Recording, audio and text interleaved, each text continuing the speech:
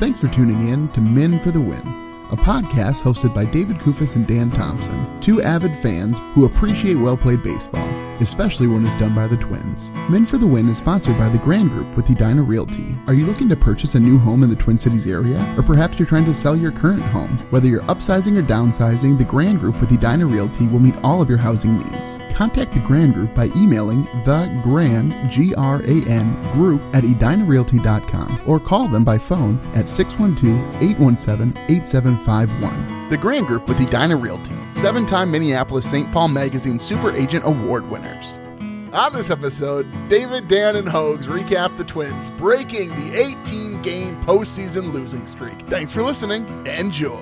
Thanks for tuning in to Men for the Win. My name is David Kufis. With me, as always, is Dan Thompson, special guest in studio, on-site reporter, I guess we'd say, Andrew Hogs Hoganson. Boys, the streak is over. We're never going to hear about this 18-game losing streak again. Doe Park said it best on Twitter. Now they're just another team playing for a championship. Whoa! Yeah, boys, my voice shot. I mean, I was at that game. I was yelling as loud as I could that whole game. That was awesome. It was awesome. You're going to have to guide me a lot through this podcast because I am still riding that high like crazy, but that was probably the most fun baseball game I've ever been at in my life. Well, and Hogs, you've been to some of the other games during the streak. Was there like a nervousness throughout? Like, how would you describe the feeling of the fans? So the last game I was at for the playoffs was the 2019 for the Bomba squad when they finished the sweep against the Yankees, obviously because no one went to the Astros series after that. That crowd was just waiting for something bad to happen, and I felt like this crowd was there too. I texted you both at the beginning of the game, like everyone here is really nervous. Like there was a buzz before the game, but it was quiet. But man, when the game starts off like it did, like that was absolutely incredible. Like it just kind of relieved a lot of that tension, and I got to give the fans props. And I know listening to the post-game interviews, everyone did too, but it was loud, and it was loud the whole game. Every single two-strike pitch, they were on their feet. People were standing almost the whole game. It was an incredible atmosphere, so well done, Minnesota Twins fans. I was nervous before the game, like all morning. We were all texting. I think we all said the exact same thing. Like I was shaking just a little bit. I had like a knot in my stomach. Like I was nervous on behalf of all of those Twins fans there. Like I'm not a great sports watcher in those moments because I feel it in playoffs so much more. Like David, you sat next to me like watching a Wild playoff game. Like it's a very intense thing. It's enjoyable finally in the end, but throughout it's just nerve-wracking. You know how you see guys fist pump sometimes and it feels a little corny? Like in this moment, right, when Duran gets a strikeout or when, the play with Solano or Taylor catching the ball, like I find myself fist pumping, but it just feels so natural. It's not like, oh, I'm going to plan to do a fist pump here. Like your body can't help it but get excited in those big moments. No, and like I was watching the very end, like as one of my son's soccer practices was ending, and there's parents there who have no idea. I mean, they're not Twins fans out here, and I'm I'm fist pumping, throwing my hands in the air with every strikeout there at the end with Duran. So it was pretty dang cool. I teared up even just a little bit at the end of the game. I didn't think I would. I really didn't. And I kind of sat there and I was in a little bit of a reflective moment. And my wife had taken the kids away from me so I could watch the game in peace. And I found myself like, uh-oh. gonna need a tissue here. I thought I would cry, but I honestly didn't because I was yelling so hard and I may have like blacked out briefly for a little bit. I looked at my heart rate. I was at 150 beats per minute when that game ended, just from standing up and cheering at the top of the ninth there. But my mom cried. My mom's been a Twins fan her whole life, and she was at the game with me today, and she definitely teared up. It was a pretty special moment. Quick couple of notes here before we get into the recap. So Royce Lewis wins September Rookie of the Year, and my goodness, what a way to continue his stretch. Secondly, Pablo Lopez arrives to Target Field wearing a Santana jersey. That was awesome. When I saw that tweet, that was awesome, especially because it was like his childhood idol for baseball. Like that's who he loved watching. And then he's also the last guy to start when the Twins won a playoff game. Like Lopez embracing that history, knowing that the Twins fans are coming from that and knowing that they are going to know what that means and being willing to have the stones to not only wear that, but then back it up on the field later and then end up getting the win. I mean, that was beautiful. It is kind of a storybook tale. I had forgotten that connection between those guys. And David, we have to give you credit. I think you nailed the roster. 14 positions, 12 pitchers, and I think you had them all right. I did. I thank you for pointing that out so I didn't have to do it myself, Dan. So yes, that was good. No Buxton on this roster. I guess we'll see if we might see him down the road if there's another series. Gosh, we hope that this is not the only win here and that a new streak is born. All right, well, let's run through this game quick. A lot of things happened here, boys, that are worth talking about. Series recap. As Twins fans, we go into this game thinking the absolute worst, right? Like, we can pretend that we're all excited and we think this team is going to roll, but we all know there's nerves, there's anxiety, and wouldn't you know it, the very first play of the game, Polanco playing third base, a place where he doesn't play often, he gets a slow roller hit to him, picks it up, chucks it over to first, brings Kirilloff off the bag. Kirilloff somehow manages to snag the ball, tags the foot of Springer, but Springer's running motion kicks the ball out of his glove and he's safe at first. And I gotta be honest, boys, I thought that was the beginning of the end. Well, I kind of blame you for this one too, because when Dan picked Polanco for his bench, you were like, well, I don't think it's a double down the line that you're not seeing. It's because he's going to be stretched playing third base, a position that he's normally not used to. So there might be some poor plays there. So right when that happened, my first thought was like, David Kufis, what are you doing to me? And then my next thought was like, well, this is figures, because that's how the Astros series went, with Polanco making that error that we, oh man, yeah. So it was a rough start, but to give the fans credit, and Lopez, he got right out of that inning, and it was just kind of, it felt like different, like right from that moment. And it's easy to say that in hindsight, but in that moment, it kind of felt like the Twins of old would have given up a run there, but we didn't. But Lopez got out of it. Definitely. Well, and then, Hogs, like you said, the bottom of the first, Eddie Julian takes a walk, of course. Oh, Canada.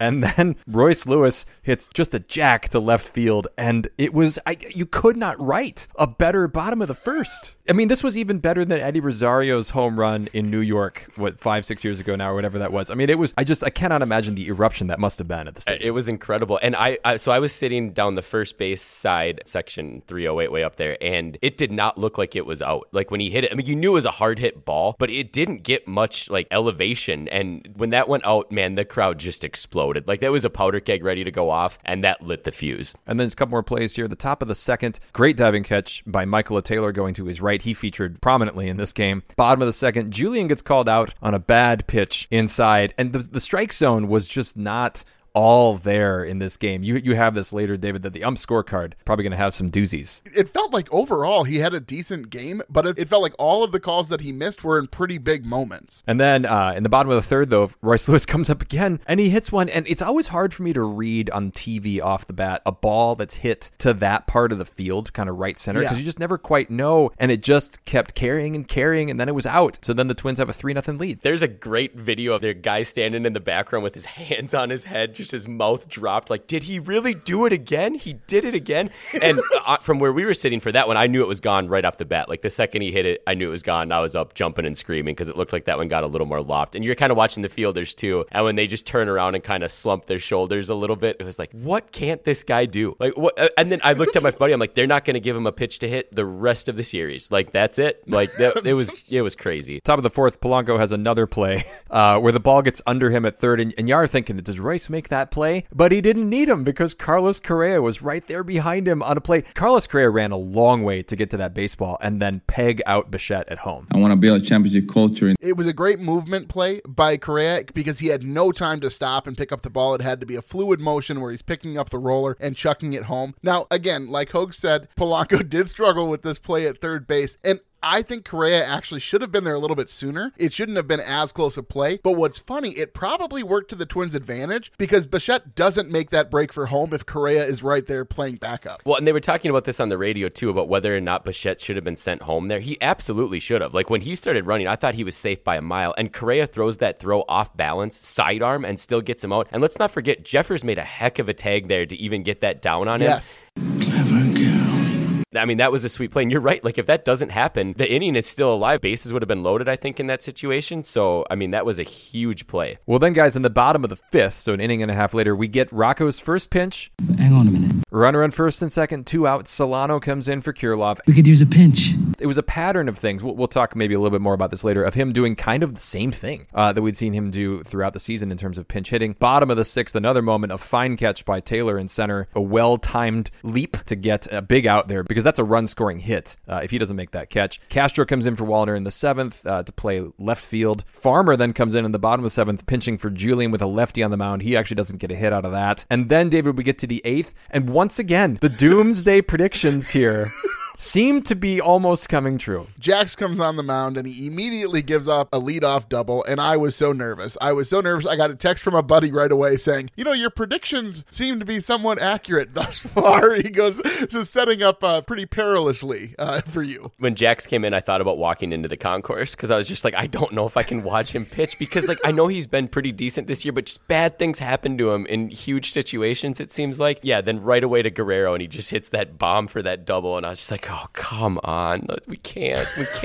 But then he recovered, right? He gets a couple strikeouts. His sweeper really looked good. He even had a backdoor sweeper on there, and watching on TV, obviously we can see where the pitches are, and they were all around the edge there. He did an excellent job after that double. And then the top of the ninth, Duran comes in, and he throws almost nothing but curveballs for the first couple outs. I thought that was a really smart move because you got to think that they're thinking fastball. Yeah, the one that he struck out Kiermaier on was ridiculous because it fooled him the entire way, and it just dropped out. It just disappeared. Like he thought it was coming in at 102, but nope, it's actually coming in at 89, and it's going to drop about 8 inches. When you're sitting in the third deck and you can tell a guy looks foolish at the plate, I mean, that's how you know how nasty that stuff was. They were so afraid of that fastball, and I love that attack. Those first couple pitches, just all curveballs, and he looked just deadly. So top 9 to end it. All of the Twins fans in all of Twins territory are holding their breath, wanting this to be the moment. There's a sharply hit ball to the right side of the infield, but Solano spears it, gets up, Duran runs over to cover. Solano, huge fist pump, points at the dugout. He's losing his mind. For a guy who was just signed as sort of an extra guy, you would have thought that he's been on this roster for 10 years. It was an awesome play. I mean, it's just such a great fielding play. Duran being able to cover, and I was holding my breath while it was happening too, because I'm sure everyone was thinking it when Merrifield walked there right before that. Everyone's like, oh no, here we go again. A Twins team of old loses that game, but Solano making that play, and right when he touched that bag and that you see the place, it exploded. I know I've said that so many times, but that crowd was awesome, and that moment was so sweet, and people lingered too for a while, which was awesome. Well, guys, I think with that we'll go into our segments now. We're gonna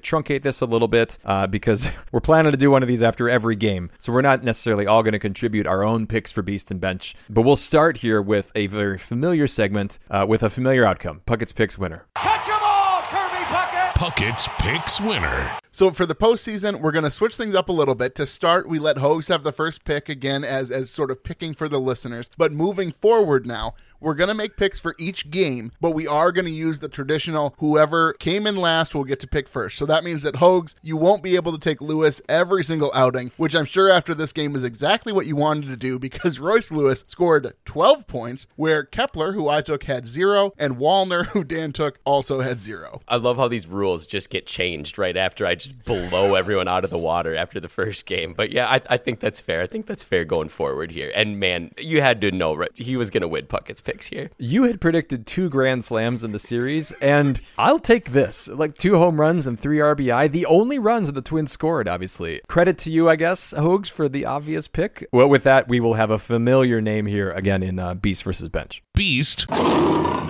versus Bench. Is losing fun? Is losing fun?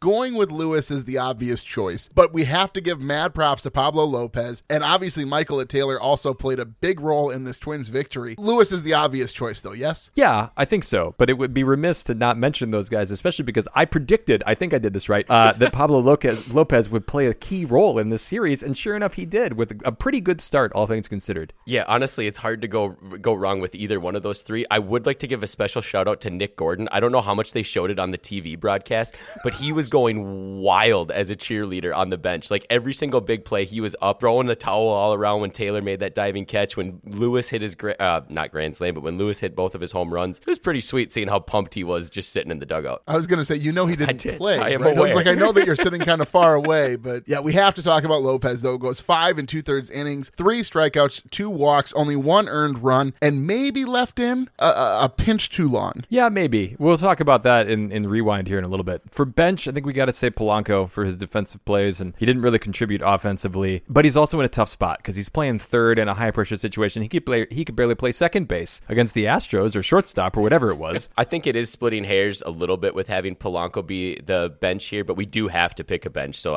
it's not a bad choice. But I do want to give him a little credit for that play where Correa ended up backing him up and making that great play. That's a tough play to make. Even if you are a great player, that can still get past you, and you have to try on it. It's kind of an all or nothing play with it, like what they were saying on the radio. So again, not the worst, but he did have that error in the first as well, and then struck out twice. I always like, there's this video clip of Harmon Killebrew, and they ask him about like the hardest play to cover in the field as a third baseman, and he says that swinging bunt is the absolute hardest play to make because you have to get to the ball so quickly and make an accurate throw, and there's just no time for any sort of hesitation. All right, well, we have a few things to talk about in Rocco's Rewind. Rocco's Rewind. So as I referenced here, would you guys have left Pablo in to face Kiermaier? I think it's easy to second guess it because he did give up a run there, but also like if him to get through that inning would have been huge, and then you can just go to your regular scheduled bullpen for the 7th, 8th, and 9th. So I think it was the right call to leave him in. He wasn't getting hit that hard. He wasn't a few jams, but I appreciate him giving him that last batter. I think that was his last batter no matter what, obviously, but I think that was a good call. I think so too, and I think especially because they got out of it, right? Because Varland came in and was able to get the out and move on. Though that play alone there was that was close to being a terrible play, just a few more feet in the air. Yeah, lucky for Varland, he only had to throw 2 pitches and then he got to sit down. But that's a great memory for a kid from St. Paul. Hey, right? all the Minnesota kids made it into this game too, which I think is pretty sweet. Well, and then Rocco being Rocco, just with the pinch hitting situations, I thought that it worked out. I thought that they were pretty reasonable given the game and where it was and such. I mean, that was a big at bat when Solano came in and ended up pinching for Kirilloff. I know it didn't work out. I'd rather see Solano do that than like Vasquez pinching in any situation. Yeah, if they ever went to Vasquez in this game, I would be writing a letter. I would hand deliver it to Target Field. I'd be that upset about it. Yeah, I think most of these moves were fairly reasonable, and they were good responses to what they were doing on the Toronto side of things. Like they'd bring in a lefty, so he'd pinch hit, and it was well reasoned. He made them act first, and then he responded to it, so he still got the good matchup. Well, let's keep pushing here. Minnesota moment, boys. Minnesota moment. I don't know what to tell you because there's a lot of choices here. Lewis' first home run, his second home run, Taylor's game-saving catch, Solano ending it with the great play to his right and the toss to Duran. I think I'm going to go there just because of the sort of momentum and history and the weight of that moment. But all of those moments are ones that I'm sure all of us are going to be playing back in our head for the next couple of days. Yeah, I absolutely agree with you. The clear-cut Minnesota moment is that last play of the game where Solano makes that great diving catch, Duran covers, and they get him out, and the place just explodes. But I would like to say one more thing about Lewis's first home run. When he came up to bat there, apparently he had gotten a text from Joe Mauer earlier in the day to just say, enjoy the moment, like take it all in. And it was noticeable when you were watching the game. He did like a full 360 looking around, just looking at the crowd, and you could tell he was soaking it in. I just love that about that kid, like how he is so aware of the moment and loves the moment and doesn't let it overwhelm him, but doesn't come across as like overwhelmingly cocky or showboaty about it. Like it's such a cool combination, and he just has it. He has that it factor. That's pretty good. That's pretty good right there. I think, too, in this post-game interview right afterwards, yeah, it's cliche to credit the fans, but he nodded at the fans and said, hey, I forget exactly what he said, but, this is for you. The fans came out. They really supported us. And now this is off their back, and now they don't have to play with this streak anymore. And I'm so eager to see what that looks like with this team, because even though these guys weren't around for all those losses, though I guess Caleb Thielbar pointed out that he was a senior in high school in 2004.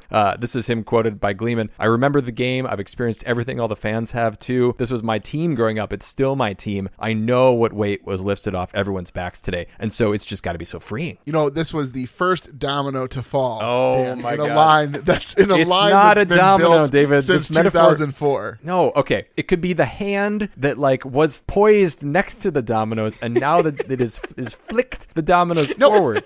Okay, this is so frustrating. Folks, I don't even care. We're going to get into it for a second here. All I wanted to do was talk about a tweet about how each loss is represented by a domino that's been placed since 2004. And the wins are represented by the dominoes being knocked over. So I'm saying this is the first domino to fall to erase all of the losses that we've experienced since 2004. I called Dan Thompson because I wanted to figure out the correct English grammar for how I should tweet. And he just criticizes my comment the entire time. And the thing is, he's like, you asked for my advice. No, I didn't ask for your advice on the tweet itself. I asked for your help grammatically. And instead, you just go off on this tangent about how it doesn't really work as a good metaphor. And really, it's the hand hitting the dominoes.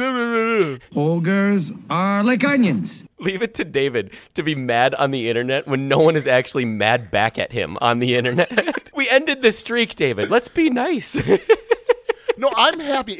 Nothing bothers me more when I ask for something specific from someone and they go way outside of the scope of anything that I've asked. To be fair, that's not way outside of the scope. You asked me what I thought of the metaphor, and so I told you. I did not. I explicitly did not. I explicitly asked you, Dan. Fans want an ejection. There it goes. And that was Gardy's gripe. How I should phrase it. Not whether it's a good tweet or not. All right. Well, I think you shouldn't have phrased it that way at all, but be it as it may, it's just a tortured metaphor. We're talking about monkeys on backs and dominoes falling. We got to come up with our own metaphors. If I put together all of the ridiculous metaphors and similes that you've used this season, it would take up 9 episodes. Ogres are like onions. End of story. Okay, can we move forward? It was supposed to be a happy moment for us. We do have some questions, though, in Maurer's Musings. I just don't know how it can get any better. Maurer's Musings. Somebody else has to talk. All right, so with all the bullpen usage that happened in this game, with Varland being in there for a few pitches, Thielbar, Jax, Duran, who do you guys think is available still in Game 2? Do you think everyone's available because they weren't worked that much, or how do you think Rocco sees this usage after today's game? I don't think Jax and Thielbar should be available unless it's... Because Game 2 is not an emergency time, right? You can lose the game and still win the series, obviously. I do think Varland's available. He only, threw a couple pitches. And I think Duran, if you need him, he did not throw that many pitches either, and he's your closer. My worry would be if you use him in a close game and then he blows it, then you don't have him probably for Game 3. I think if you have the chance, you got to take it. And I think that, it is always not great to have to use a guy back-to-back, but if it's a one-run game in the 9th inning, are you going to Pagan or are you going to Duran, who pitched the day before? Yeah, and in this case, too, like, if they win this game, they get 2 days off. So you go for it. Like, you go for this game. And the fact that they won Game 1 allows you to do that because you don't have to worry about, like, okay, we have to win Game 2 and then come back in Game 3 also. So I kind of think everyone is available here. I think he'll probably, if he can, stay away from some of those guys that pitched today. But ultimately, if it came in a pinch, I think everyone is available. So I want to know, how much more do you think this win matters to Twins fans than it would compared to other fan bases with their team winning Game 1? I got to bring up the Mariners again, because it was last year where the Mariners ended their own 19-20 game streak of not even reaching the playoffs. And I think that is significant. But there also is something about the heartbreak of losing 18 games in a row. I was telling actually one of my students, like, can you imagine getting up and ready to watch a playoff game and 18 straight of them ends in heartache? That's not even the Wild have done that to us. Yeah, I think it's an easy answer. It mattered 18 times more to us than it mattered to anyone else. Because even just walking into that stadium, I got a bad feeling right away today. Because, like, that's what I'm used to. Like, I'm used to watching the playoffs since I was 15 years old. All I've seen is losses. I mean, yeah, it definitely matters a lot more. And I think it mattered more to the players, too. I love that they embraced it this year, where they were kind of like, yeah, it wasn't us, but we get that our fans went through this, and we're going to end it. And they did. I love, like, Farmer called his shot. And I know it's not like, wow, they won one game, he called a shot. But I love people just standing up to that and saying, like, let's do it. And then letting them kind of bask in that a little bit today was awesome. That was heartfelt. With that, let's go on to grade this game. Series grades. So there is some dissension among the ranks here in regards to the grade. Full disclosure, I went through the spreadsheet first and I just filled out all of the segments and then said, okay, we'll decide on it as we go. I put in a B+. I get it. They won. They ended the streak, but I think you have to score more runs because I don't think 3 runs gets it done these next 2 games. If this isn't an A+, I honestly don't know what is. I mean, honestly, it's like they win Game 7 of the World Series 1-0 and you give them a C because they should have scored more runs. Like, no, this is an A+. End of story. Like, there's not even an argument I need to make here. I think it's somewhere in there, in that range. I do agree that it was nerve-wracking to not win it more dominantly. And it is a little concerning that the only guy who scored any runs for them was Royce Lewis. But given the context and stuff, it's somewhere in that B+ to A+ range. It's a little disconcerting also that the one guy on this podcast who said he only grades with his heart decided to just ignore his heart. So I'm going to give him a B+. That's fair. I think probably part of it that plays into it is that I now, we all have this hesitation, but now my mindset has changed so thoroughly. And that's why I quoted Park at the beginning of the podcast, because I think it's so true that now they're just another team trying to win a championship. And like, the mindset is no longer end the streak, right? At the beginning of the season, if I had told you, hey, all they're going to do is get to the postseason, they're going to win one game and then they're going to leave the postseason, we probably would take that just so the streak was over. The streak is over. The team is still playing. So for me, grading this game game is within the context of me thinking that this team can make a run. Yeah, I'll be honest, that got me pumped up right there. I love that Doe quote that you had right there, and it's so true. Like it like that's off our backs now. Now we're just another team playing for a championship. I love that quote. Well, guys, here we have one last segment, and it's the Puckett's picks for the next game. And we'll see you tomorrow night. Puckett's Picks. So this is actually crazy, and it's unprecedented. Now, to be fair, this normally wouldn't happen because you have more than one game that you're scoring for, but Dan and I actually tied for second place, and there's no tiebreak possible because we do home runs, strikeouts, left on base, and all of those are the exact same for Wallner and Kepler. So Dan graciously has said that I can go first because I did so poorly in the regular season. I don't know if graciously is the right word there, then. I think it might be a nice little subtle poke again. And I am, well, that's fair. That's very well could be the case. Here I was seeing things in a positive. I'm still trying to mend the relationship here after last episode.